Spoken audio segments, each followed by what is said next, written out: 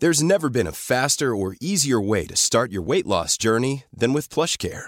PlushCare accepts most insurance plans and gives you online access to board-certified physicians who can prescribe FDA-approved weight loss medications like Wegovy and Zepbound for those who qualify.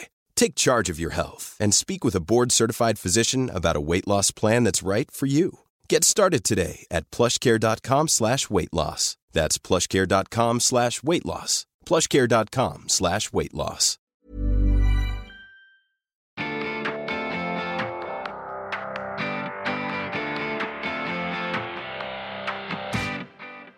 Good afternoon, everyone. You're all very welcome to our special The People Have Spoken episode of the Irish Times Women's Podcast here on the woodland stage of the beautiful Body and Soul Festival on the grounds of Ballinlough Castle, County Westmeath. As you know, we're going to be talking about that momentous referendum landslide for yes we experienced last month. That joyous, historic day. So let me first introduce you to our panel today. They are Together for Yes co-director Ailbhe Smith, the founder of the Repeal Project, Anna Cosgrave, and from Migrants and Ethnicities for Reproductive Justice, we have Claudia Hurrow and her beautiful baby. Also with us today, we're delighted to say, are Pow Pig, an up-and-coming alt-rock Limerick band made up of four very talented young women: Anne-Marie Rooney, Andrea Mokanoo, Laura Drennan and Leah O'Donnell. Their debut EP was Denture Adventure. Their new EP is called Buzz Buzz. And they're going to start us off with a song called Pretty Woman, not the Roy Orbison version. So take it away, Pow Pig. Haven't you heard? Conscience is dead. Oh, gotta burn life. We walk such a lonely road. They will allow us every sin. They are weak and helpless.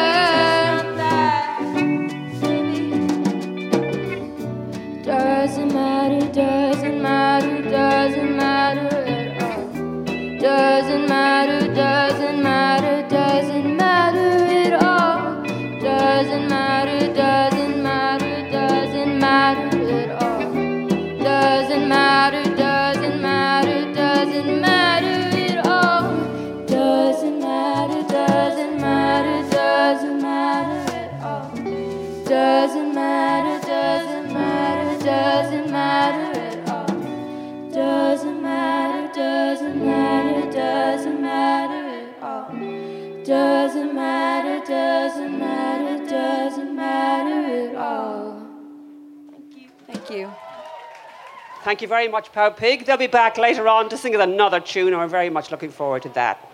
Now, before we talk to these mighty women on stage beside me, we have another very special guest.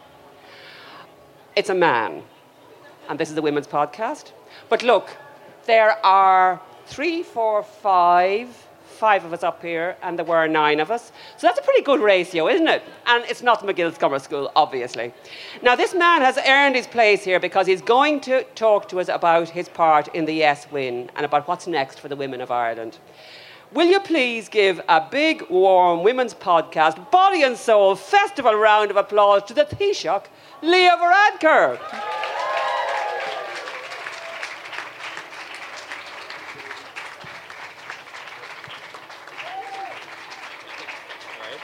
How are you? Very welcome, Taoiseach. Please take a seat in the special red chair, which I know is not your colour, but there you go. Welcome to the Women's Podcast and to the Woodland stage at Body and Soul Festival Taoiseach. We generally don't go around patting politicians on the back here, but we have to say a huge congratulations. Whoever thought Simon Harris could be a sex symbol, but it happened. This is kind of embarrassing. A woman in a very sexy top is saying, "I fancy Simon Harris." Anyway, we also patted him in the back on the Women's Podcast recently, I'm delighted to say. But we're going to say a huge congratulations to you, because you're beside us, and thank you on behalf of the Irish Times Women Podcast for your part in the Yes landslide. Not at all. I was only a minor player and relatively late to the game, but delighted to have been part of it. Well, I think that's a very decent admission, actually, and probably deserves another round of applause. Does it feel odd to be congratulated, though, and to have people smiling at you so benignly? It is a festival. The weather is good. It's sunny. We've just won the rugby. I think if I wasn't getting a favourable crowd after that, now I'd be in serious trouble. Oh, they don't know a thing about the rugby. We won the rugby. Beat Australia. Yay! Won the series for the first time in 40 years. So. Well, gosh, I didn't know that. Now, Taoiseach, there are many people who went on journeys, quote unquote, during this campaign, and you've been on a big one yourself regarding this issue. Can you tell us about that feminist journey and how you got to a place where you felt ready to set the date for a referendum and back a yes vote?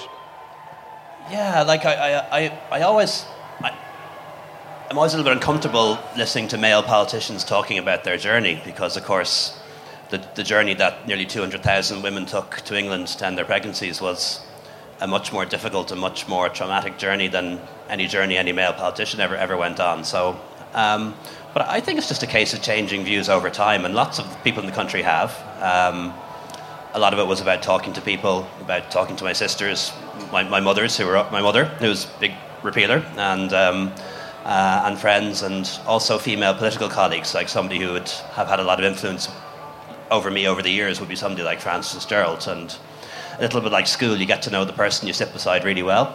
And we sat beside each other in cabinet for about 2 years. And we'd sort of have these conversations. And she'd often give me feminist books to read and things like that. And I'd promise to read them. And did you actually read them? I did, yeah. I tend to read on the beach when I'm on holiday. So the last one I read was, Women in Power. It's Mary Beard. And it's interesting stuff. It's about women's voices and so on. So I guess people's attitudes can just change over time as they understand the personal experiences. And then also, to be honest, from my own point of view, being a gay man who was in the closet for a very long time, when you're a closeted gay man and you feel people are being judgmental, it's easier for you to be judgmental of others. And my liberation was coming out as a gay man, being accepted by all my friends and family, by the public, by my party, which is a broadly conservative party. And when that happens, you see things differently, and it's not so black and white, and maybe not so moralistic, and maybe that was my journey rather than is it that you're growing a bit older and wiser? You know, does age play a factor in this? Of course it does, yeah. Of course it does. Like, it's when you're younger, it's easy to be. And this isn't a bad thing, it's a great thing about people who are students or in their early 20s being so sure about things, being so certain and so adamant. But as you go on and you deal with the complexities of everything and the greyness of the real world, things do change a bit, you know? Because you really have come on quite a journey, haven't you? I mean, 8 years ago you were asked if you felt it was a double standard to force thousands of women to travel to the UK and elsewhere for abortions. And you said, if you don't mind my quoting this again because it's a bit cringy, I don't think that's double standards. People travel overseas to do things overseas that aren't legal in Ireland all the time. You know, are we going to stop people going to Las Vegas? Are we going to stop people going to Amsterdam? There are things that are illegal in Ireland and we don't prevent people from travelling overseas to avail of them. Do you cringe a bit when you think of that now? No. That was a serious point badly made. And my point was that just because something is lawful in another country doesn't mean it has to be lawful here.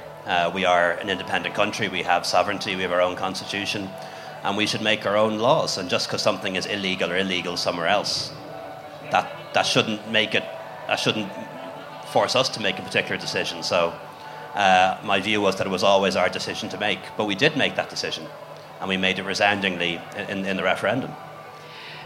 Were you influenced at all, for example, by Justin Trudeau, who's notably progressive on this among world leaders? Did he discuss this? Yeah, we did, because he visited Ireland shortly after I became Taoiseach, and then he invited me back to Canada, and we'd be in touch from time to time. And one thing he said to me, like when we first met, he raised the whole issue of our abortion laws. He said they were out of date, said we needed to change them. What we exchanged, which is interesting, the process in Canada was totally different. They're a bit like in America, where they Roe versus Wade, their courts legalised abortion. And I sort of explained to him that it wasn't as straightforward as that in Ireland. We'd have to have a referendum. If we were going to do it, we had to win it, because if we were to have lost it, we would be talking about this in 30 years' time. You know, divorce was defeated in the 1980s, was another 10 years before the question got put to the people again. And there was a much more restrictive question. So had the referendum been defeated, we probably would have come back to it in 10 or 15 years with a much narrower proposal. So I kind of explained to him we had to get this right. We had to do a process, which actually worked, the Citizens' Assembly and the All-Party Committee and all the rest of it in terms of building consensus. And he understood that. But one thing he said to me, which I hadn't reflected on before I met him, was the whole idea of making sure that women are visible in politics and public life. And he said to me the one thing he never accepts is all-male panels, that he refuses to participate in an all-male panel. And I said to myself, you know, does that really matter? You turn up at something, you don't really set the panel yourself. You know, how can you really control that? But it really occurred to me then, a couple of months later, I was at an event in Wexford, and it was a beautiful event. I was opening a new community centre and a new extension to the school. And I was conscious that everyone on the panel was the school principal, the parish priest, 2 ministers, and the only female on the panel was the person who was introducing us, the compere. And then at the end of it all, after all the men spoke, I was brought down the back of the room to meet the women who'd prepared the tea and the refreshments. And it was that moment for me that it was about much more than the optics or the politics of it, because I was thinking of the young women in the audience. And like, what message does it send to young women today? You know, 10-year-olds, 15-year-olds, looking up at the men on the stage while the women are preparing the refreshments. And this is 21st century Ireland, so we've a long way to go. Do you really love the look of our ratio today? Yeah. I don't feel outnumbered, don't worry. Taoiseach, what do you think won it in the end? Look, people won it in the end, but I think what really won it was the bravery of campaigners like Alva and Anna and others who and Claudia, and Claudia as well, who fought for women's equality and LGBT equality before many of us were even willing to talk about these issues. Before I was born, indeed. Yeah. but also, I think genuinely it was the personal stories. Now, if you look back at the 1983 referendum, that wasn't really a feature in it. You didn't have women and their partners telling the stories that we heard, you know, particularly around people who got the devastating diagnosis of a fatal fetal abnormality, you know, real people who took those real decisions. And that, from what I read anyway, I don't remember the 83 referendum, but from what I read, that wasn't a feature at the time. No, and it takes enormous personal bravery for people to do that, and they did it. And all politicians is facilitators of change. We don't really make it happen, but we are the ones who can facilitate it. And the country had come to that decision already. That's a And we were really the ones who fair just gave them statement the there, vote, that politicians facilitate change, but that the change comes from the grassroots, which it most certainly has in this situation.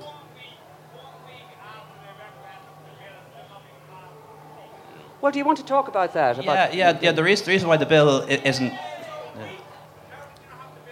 Yeah, I'm happy to answer that. This is not your space to talk. It's about the women and people who organize. No, It's not the it state. is Don't his. take up this space. It's the grassroots organization. It's the Taoiseach space right now, and I'm interviewing him. But it's the state. I'm interviewing the Taoiseach. It's their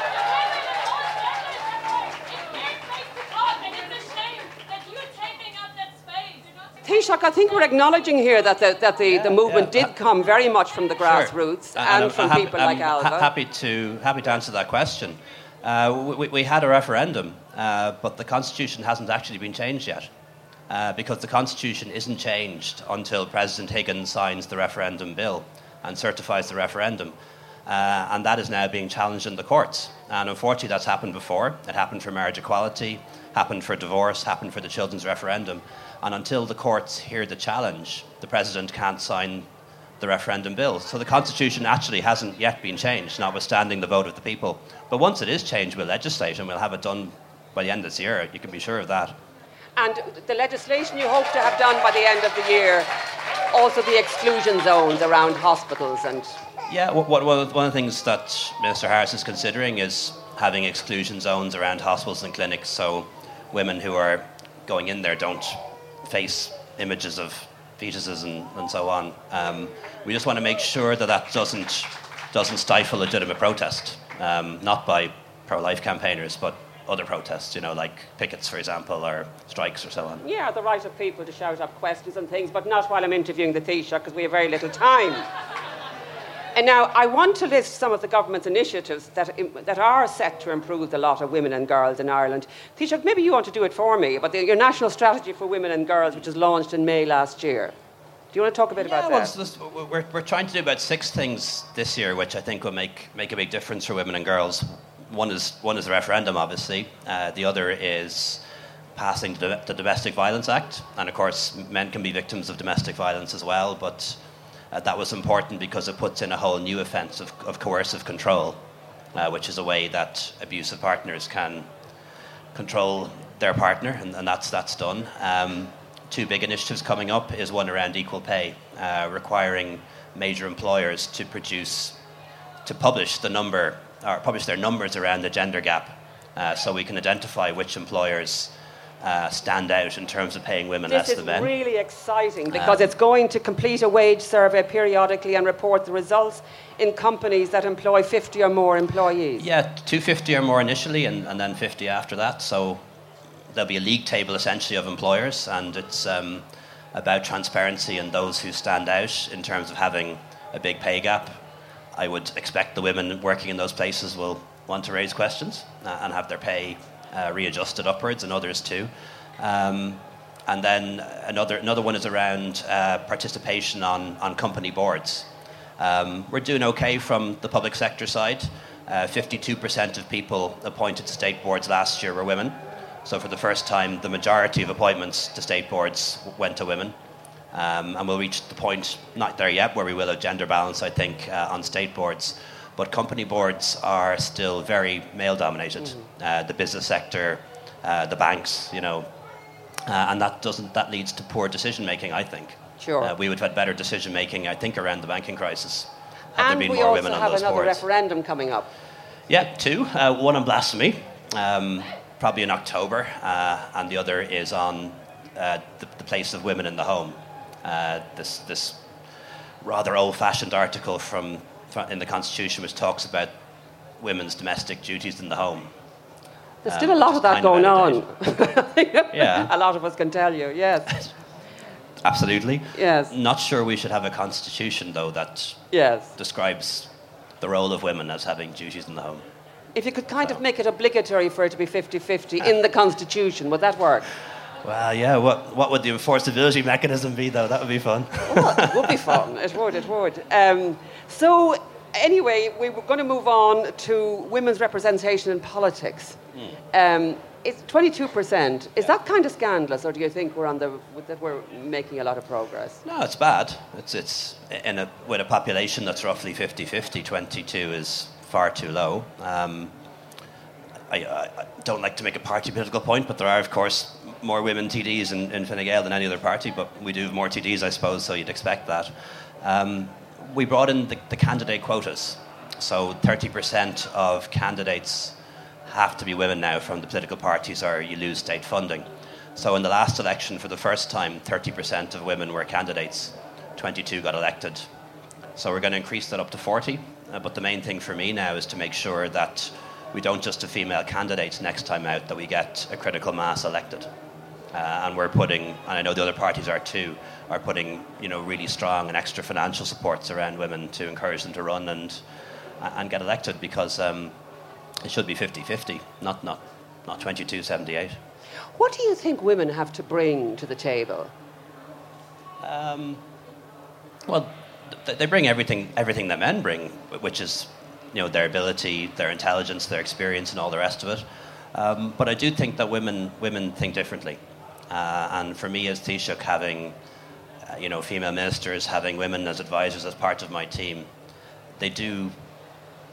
I don't know how to describe this right, but men and women are equal, but not necessarily the same. And women do bring a different perspective and a different type of decision making and a different thought. And I know for me, having female ministers, and I need more of them, having female ministers around the table when decisions are made definitely leads to a better decision making. I think that's true of diversity in general, having people from different backgrounds and different experiences. But when you're talking half the population, it's even more imperative, I think. Okay, I think the Taoiseach sounds as though he has come a bit of the journey anyway. Taoiseach, we very much appreciate it. That's a minute. The Women's Podcast has been covering this issue since its inception, and we are deeply grateful to everyone in politics, including yourself, Taoiseach, and sterling people such as Catherine Noon, Claire Daly, Senator Lynn Ruane, Kate O'Connell, Breed Smith, Simon Harris, and Michael Martin, Micheál Martin, who contributed to Yes. Thank you so much, Taoiseach, for joining us today. Now, back to our panel. Alva Smith, Together for Yes, Anna Cosgrove of the Repeal Project, Claudia Haro of Migrant and Ethnicities for Reproductive Justice.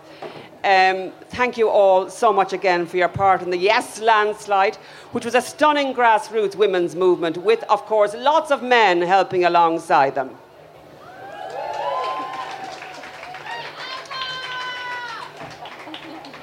Now, the title of our podcast is The People Have Spoken, which was actually decided before the referendum and was done with a little bit of fear and trembling in our studio, I can tell you. And 66.4% of people, lest we forget, said the Eighth Amendment should be removed from the Constitution and that women should have the right to choose. Alva, you worked on this literally for decades.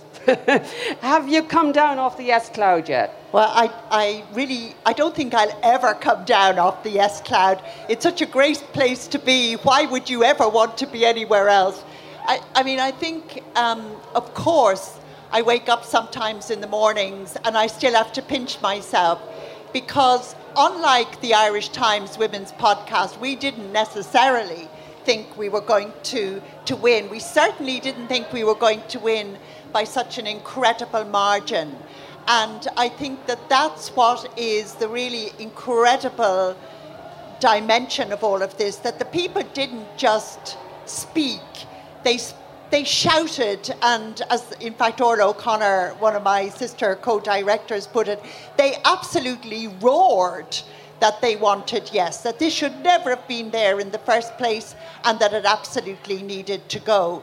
But, and listening to the Taoiseach was certainly instructive, it is hugely clear that while this opens up the way for work that has to be done, there is massive work to be done in this country to achieve equality. Equality for all women right across the board and for all women and men right across the board. So my sense of great relief for women and women who need abortion, but also relief that we can move on. So many of us have been tied up in this for so long, that we can move on to tackle really profound economic and social injustice.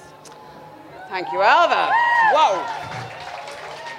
Now, going back to repeal for a moment with Anna Cosgrove, from what I think is instantly recognisable to everybody here as the woman who designed their repeal jumpers. Woo.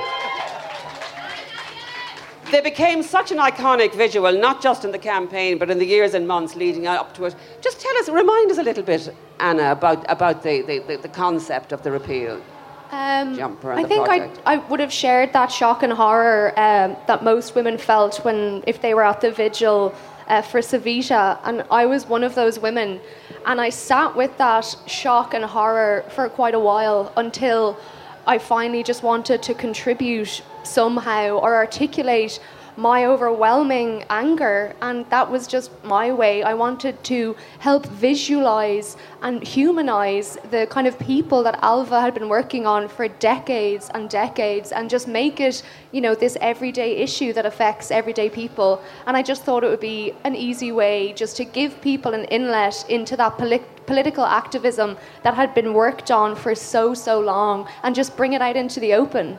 Did you ever think for a moment that your jumper, repeal jumper, would be worn on so many bodies? And how amazing, the amazing effect it had on people. I remember being in the city, say for example, early in the mornings and seeing young women going around with their repeal jumpers and thinking, who would have thought this even 3 years ago? I don't know. I know every political movement has merchandise and every political party has kind of, signage. I didn't imagine it would become a symbol, but I know from the first day from the pop-up, for the women who came in who had travelled and said it made them felt supported, that's what meant something to me. And if it helped those women, then I feel, it did okay then for those women who had kind of been shrouded in so much silence and secrecy and dogma. And I'm glad that Leo brought up that kind of uncomfortableness, that women had felt, because I think that's so true, that utter alienation, that they'd felt so lonely. So I think it was a way just for people, without having to speak to anyone, just to have that symbol of solidarity in the airport or, in your workplace. It was kind of a silent nod of, I'm with you. And it certainly worked. Now, Claudia Haro, we are delighted to have you here. Thank you. With your beautiful baby. And as we know, some of the most vulnerable women who are affected by the 8th Amendment have come here from other countries and couldn't travel for an abortion. So what's been the response from members of your organisation to the yes vote? Relief, delight. We are absolutely, we're ecstatic. We're aware that the hard work probably starts now. And there's a lot of work to do to make sure that the legislation is inclusive, that it continues to be inclusive, that it continues to put not just Irish women, because we needed to have to remind people of this quite a lot. This wasn't an issue about Irish women. This was an issue about all women in Ireland. Because we're all living here, we're all home here, we're all raising our kids here. And it's as important to us. Yes, and you were saying earlier, Claudia, that actually your particular the ethnic communities that whom you represented so ably, it all began with one woman in particular. Absolutely. You only have to look at the most high-profile cases in recent history. The face that started all of this off, the recent campaign, is a brown face. It's Savita's face. And yet here was majority of migrant women in Ireland not feeling represented in general in the campaign. So really starting Merge, Migrant and Ethnic Minority Women for Reproductive Justice, was just our response to that. We wanted to have a seat at the table. We wanted to be working side by side with Ailbhe, with so many other women that have been campaigning for so long, because we felt that the issues affected us in some ways disproportionately, but we wanted to be shoulder to shoulder with all women in Ireland. Claudia, you were talking about numbers. Yes, one of the things, I was really nervous, right? Well, kind of knew in my heart that we would win, but I was really, really nervous the last few weeks. Mainly because I was so aware that the migrant vote was 120,000 strong. That's 3 times the size of the Home to Vote crowd. And I was just so nervous that the migrant women in Ireland, or the migrant population in general, had been an afterthought a little bit, if I'm honest, and had been sidelined a little bit. And effectively, we had sidelined 120,000 people who were able to vote, who could have turned things. And so that made me really nervous, to be honest. Ailbhe, what have you to say to that? Well, I mean, I think Claudia's absolutely right. That was very, very distressing. I also want to say, you know, that the general point is that there are very many specific groups of women in this country whose needs will have to be particularly attended to. In other words, we'll have to pay very special and close attention.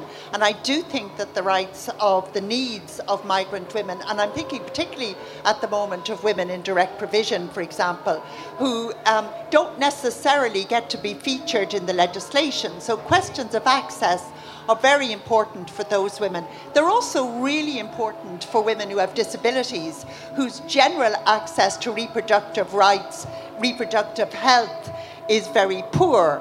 And in fact, to health services generally is very poor. And there are a number of other groups, but I want particularly to say something about women who are homeless, because women who are homeless, who are raising families, who don't have good access to health services either.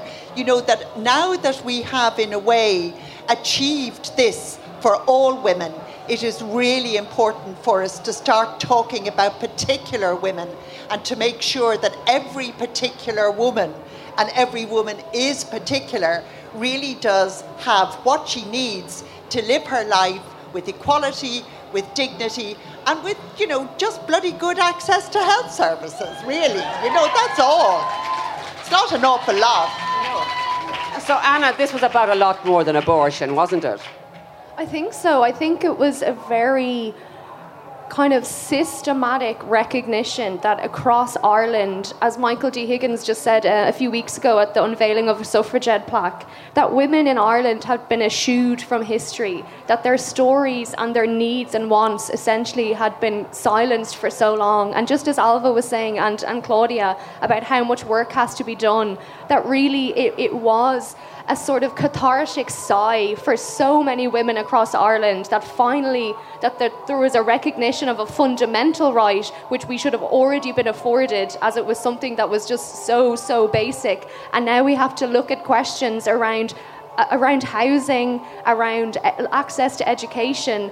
And when I listen to Leo Varadkar around politics, you know, there's been 1,294 people, you know, elected to the Dáil, and only 114 have been women. And we need women at the table to make those decisions, to make better public policy for those that are the most disproportionately affected. So I want to see, you know, women like Claudia in government. I want to see women like Eileen Flynn, who's an amazing traveller rights activist. We need that intersectional approach to how we kind of govern our country, because otherwise those whose needs really need to be met don't get that look in. And when we talk about the journey that Leo has been on, I think that there are people all across Ireland that have been brought on a journey, and they're now looking at social issues, and they're kind of looking inside themselves and thinking about things and about prayer and kind of about action and change and how to make things happen.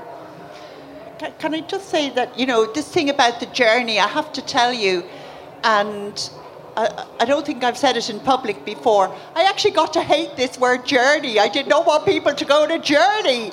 I wanted them to be there, and I wanted them to stop and just simply take the time. Ailbhe, in fairness, it's a bit of an evolution, though, for some people, isn't it? No, it's about people opening up their minds and opening their eyes and looking around at the reality. I mean, this is just my, you know, personal little beef with the word journey. I'm terribly sorry if it offends anybody, but actually, it really is just about people waking up looking up and seeing that gender makes a difference in women's lives. It's good for men, it's really not so great for women. Ethnicity makes a difference in people's lives, whether you have a disability or not. Sexuality still makes a difference in your life. I know, I tell you.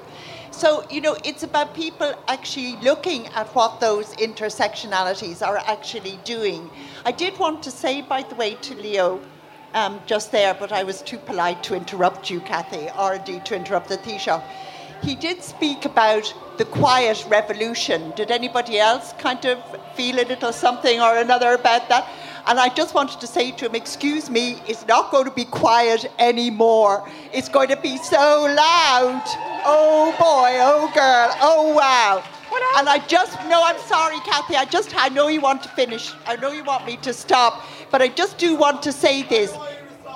What?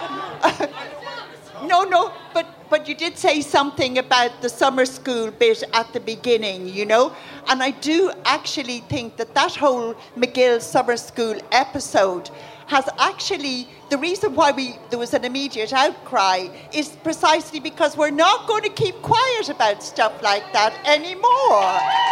And my personal proposal is that we don't boycott it or girlcott it or whatever it is you do with a thing like that. That we should, every single woman in Ireland should be given €200 to go up to the McGill summer school this year, and we just simply do a total takeover bid. That's what I think.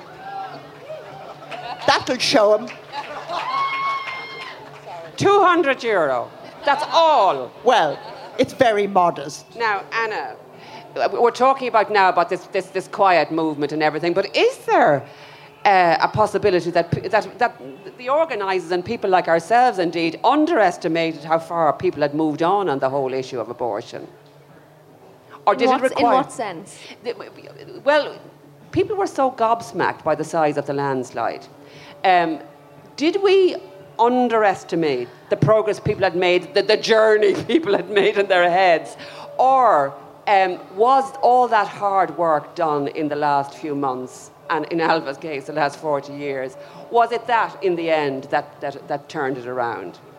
Yeah, it's a really good question. I think that the narrative had been held by such an extreme few that the overwhelming majority of opinion around an issue like this could never really rise to the surface. And similarly with all of the stories. So, yeah, the groundwork for decades had suddenly kind of come to the fore. And I think the facilitation of the Together for Yes campaign proved that when you approach things in like a logical, kind and compassionate way, that it really speaks to people. And I think nothing can negate the lived experience of women. And just seeing those women, put their personal stories out into the public is something that just utterly changed people's minds, because the only time or the only instance that they would have heard the word abortion might have been in mass, it might have been in class, or it would have been through this one dominant narrative. So I think we were made feel that we were asking for something that was too radical and too much, because we've been made feel so fearful of kind of our own voices and our own wants that I watched Ronan Mullen kind of react to Saoirse, a girl who had just shared her story on live TV, and it was extremely hard to watch because he said, Saoirse, I'm hearing you, and then he moved on and talked about another woman, completely denying her experience, and that to me was what had happened for years and years, that her experiences had been denied and pushed under. So I think them coming to the forefront just dramatically opened people's eyes, and they did what Ailbhe said. The word journey, it's just actually been given facts and just been given a chance to look at someone's story and listen to it. I think it's so transformative. Claudia, in the communities you represented, and we're not going to say it was one community, it's as diverse as the entire population of this country. Some of them would be extremely religious, some of them would be absolute flat no's. You would have had definite yeses, but there would have been division. Did you sense a change in those communities as it came closer to the referendum, or were you always confident that it would work? No, we weren't confident at all. In fact, we were taking a beating on the streets when we were campaigning. You know, we were hearing people say to us that they had been engaged for several months, particularly through their churches.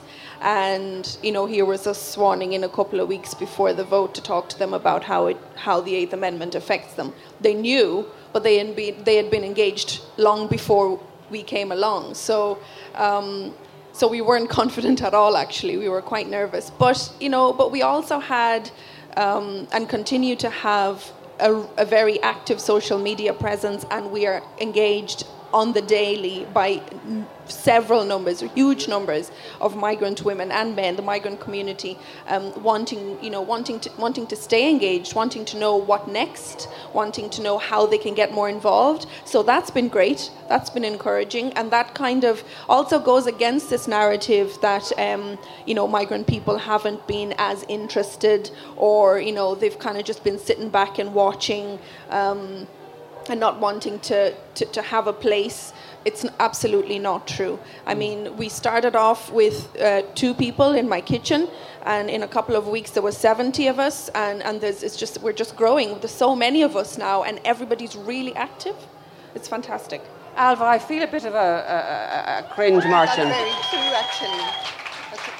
And I know that Merge is growing and has an agenda now, which is a really important one. And in a sense, I think the referendum also gave that kind of extra boost, in a sense. Yeah, and it also just gave different migrant women a platform, because I think for a long time, as you said at the start of this, the migrant population is as diverse as this country is. So, but for a long time there have been just, small numbers of individuals or organizations out there doing work or representing migrant women. But the reality is, we're so diverse, it's not possible to represent all migrant people with one organization or with a handful of people. So this platform has been fantastic, with people that are really active now that haven't been active before because they haven't felt represented before. Which is one of the most exciting things about this, isn't it, Alva? That it really has mobilised young women. Yes. I think young women, young men, young people generally did become much more politically engaged for the marriage equality referendum. They were immediately involved in that and interested. And I think that this is particularly true now when 2 years later we have another referendum on a major topic. And of course, young people were incredibly active and committed, and I've never seen people work as passionately with such dedication over really quite a long period of time. It was a very, very long campaign. And anybody who in any way attempts to say that young people in this country are not incredibly engaged is completely bats. They're just talking out of their hats somewhere. Not only engaged, but also really competent and very clear about what kind of country this should be. No, we don't all have the same politics. We don't all have the same points of view. But we do now know that there is a major equality problem. And I was going to say there that I think what Claudia is saying about, migrant people being just as diverse a population as people who are born here, that is really important, because one of the things that the referendum did, I think, was precisely to enable a much more radical migrant group like Merge to actually emerge, to be there, and to say, that of course there are political differences, but fundamentally young people, and for me, young people starts at anybody under 50, I don't know, but I'll go lower if you like, okay? But, there is the possibility, we do have an opportunity of making this into the kind of country where you feel that people are not going to be left homeless, where women are not going to be denied basic services, are not going to have information withheld from them about their treatment and about their tests, and so on and so forth. And that I think that there is that impetus now really to make those changes, and to do so, I think, in with more of an understanding of also the differences that there are between us. Because one of the most striking things about campaigning for repeal was the fact that people did campaign across differences, and not least across very big political divides. You know, somebody said to me the other day, I'm still kind of patting myself to think that here am I, a radical socialist, and I was best pals during the canvassing campaign with somebody from Fine Gael, as if this was kind of amazing. And that was very true, that people did come across those deep political divides to actually fight for something that really mattered to everybody. And I think that's a great thing for the future. Don't you? I certainly do. Yeah, and I there also you are. want to sort of emphasise the fact that there was a 92% increase in female voters between the ages of 18 and 24. So that's a really strong harbinger and hope for the future. We could take Can over I the just world. ask you, Alan, at risk of sort of you sort of punching me? Now, this has been said to me. This is not me. That perhaps the landslide could have been even greater if you had concentrated more on the ordinary, everyday abortions I love and less this on question. the hard cases. Oh my God. You know, during the campaign, this was a campaign, by the way, which did not begin as certainly Claudia and Anna well know, it didn't begin in March when it was launched. You know, we set this whole thing up going way back to after the Protection of Life During Pregnancy Act, that awful law which did absolutely nothing at all for women. And we did start to organise then. That was when the big organisations came together, the small organisations and so on and so forth, to form the coalition to repeal the Eighth Amendment. And that was, you know, where we started all of that strategic work of learning how to work together.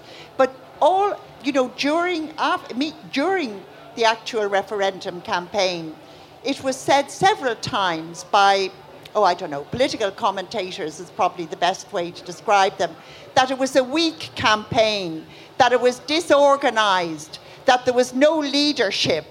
And, you know, we're standing there and we're saying, they're not seeing us. They're not seeing the fact that this is actually a big campaign. That it wasn't unified, I don't know. It was saying all of these things. It was the bit about it being weak and disorganised and without leaders that really, really got to me. Because here we had really thousands and thousands of people at this stage canvassing all over the country. I mean, what were they looking for? And the reason they didn't see leadership in the campaign, why do you think that was? It's because it was a women-led campaign. That's why. And they still did not see women as leaders, right? You know, and everywhere I look across all the organisations and the groups where women were out there to the forefront pushing and pulling the men along sometimes. Yeah. I mean, a lot of the men came along willingly, okay. But they, a bit like the Taoiseach was describing, and full marks to him for saying it, it was his mum who convinced him, it was his sisters, it was Francis Fitz in Cabinet. He was, you know, it was women who were taking the lead on this and keeping firm hand on the reins throughout, by the way. And to have it called sort of weak and disorganised was appalling. And then as soon as we win, could you not have done better? Could you not have won more? You know, could it not have been a bigger, and I'm looking at certain people in particular for this. You know, really, what does it take? This was the highest majority win in any referendum campaign in Ireland since the referendum on the 1937 Constitution. Right. Okay, what do they need? What do they want from us? They've had our blood, they've had our guts. What more do they want? They're not getting any more. We are now actually going to have a loud revolution.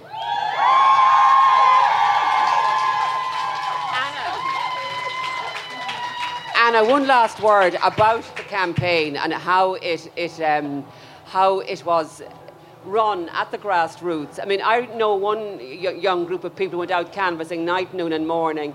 And I remember they were heading for a town in the Midwest and they were told about a safe house where they could pick up the election literature. So there was real courage involved there, wasn't there?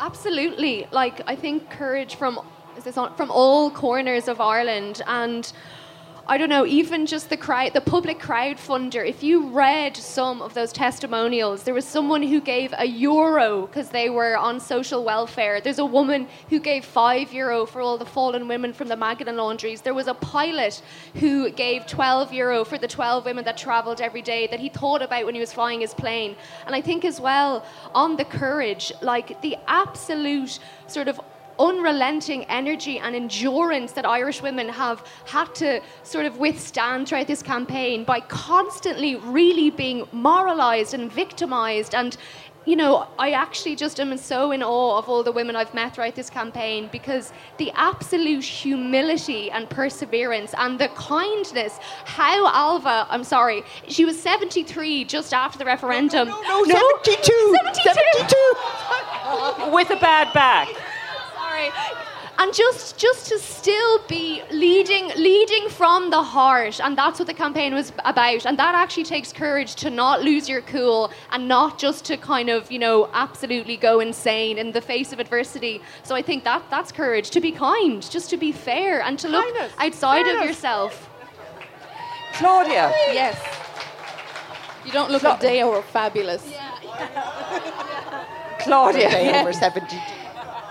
Anna mentioned earlier that you might actually go into politics. Is there? I mean, we're looking ahead now to see where all this fantastic woman power is headed.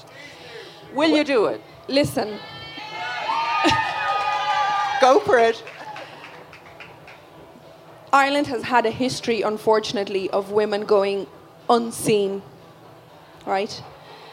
Magdalen laundries, the mother and baby homes, direct provision. People have been going unseen for a long time, but guess what? We're back to claim our space. We're claiming our space. We're claiming all that lost time. We're not going anywhere. We're here. And who's to know? I don't know. Oh, she's You'd not be saying great. no. I'm not saying no. She'd be great in Dáil. But actually, that's a very good point. The other thing is that, you know, the community cuts, the 33 and whatever it was, the one third of community funding was cut in the years of so-called austerity, which were still austerity. They didn't just stop, because those community cuts have never been replenished. They've never been paid back. And basically, that was the money that enabled women in particular actually to go back and do some education, some training, all of the kinds of things that really you need to be able to go into politics. You need that, and you need time. You need the space. You need the background skills, or maybe the upfront skills. I don't know. I mean, I just feel really strongly about that at the moment, that we talk a lot about more women in politics, but we need to spread that net really far. And I see Lynn Rowan here now, and I'm sure that Lynn would be absolutely agreeing with that that's so important. It is about not just leaving politics to the middle classes, or to, you know, we really need to think about that when we're thinking about where women go in politics and what women. It needs to be all women. Anna, you're a young woman. Where might you go into politics? Yeah. Might, yeah. I got to work alongside Lynn Rowan a little bit for the last 2 years, and it's certainly radicalised my view of Irish politics and the type of people I want to help get into politics. But on the might, I might. And actually, just while we're talking about that, old women might go into politics as well, and then what would happen? Do you guys Then there want to might start be a political really something party? might happen. Alva, my very next question. No, I didn't Where say- are you going? Well, at the moment, I am.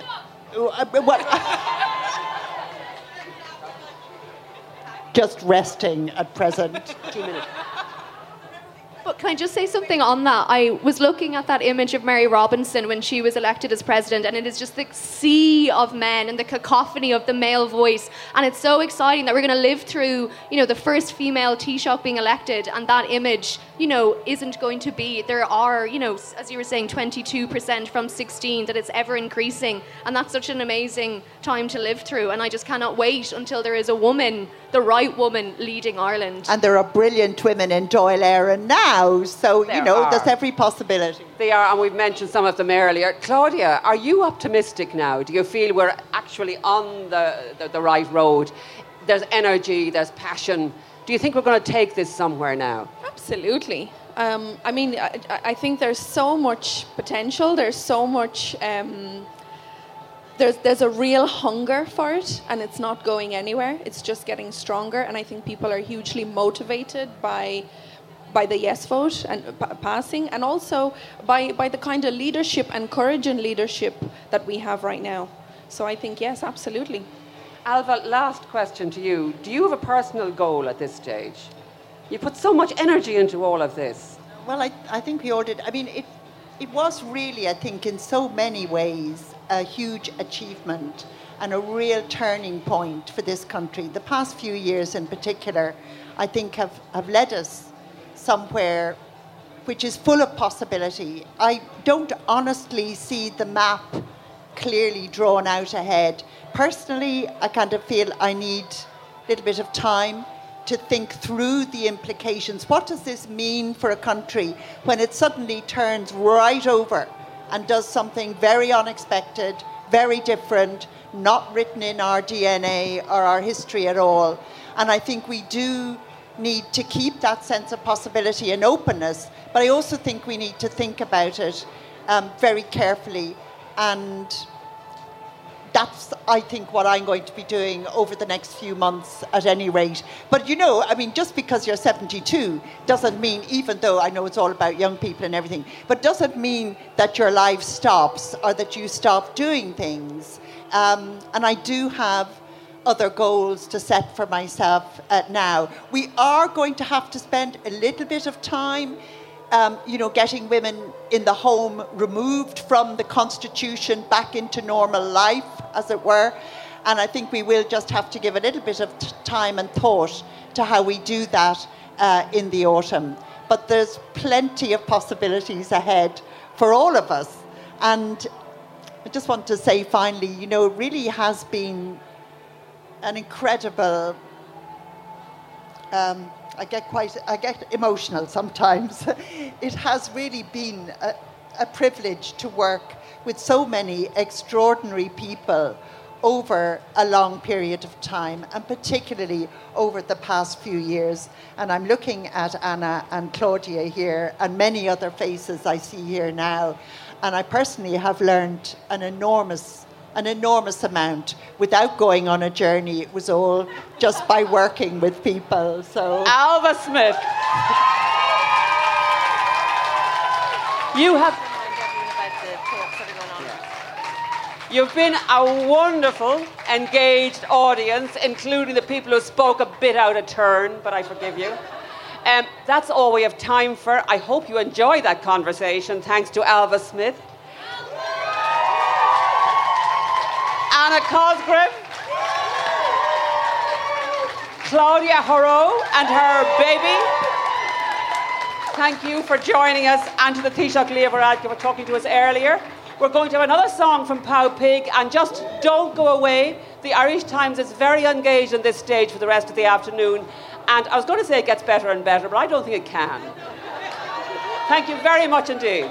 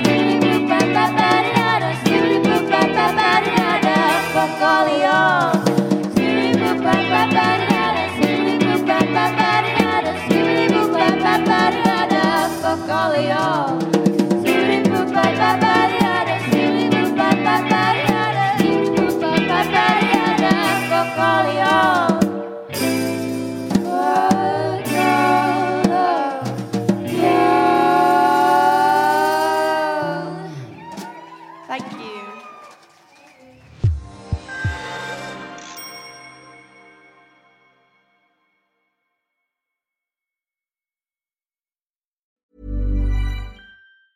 Planning for your next trip?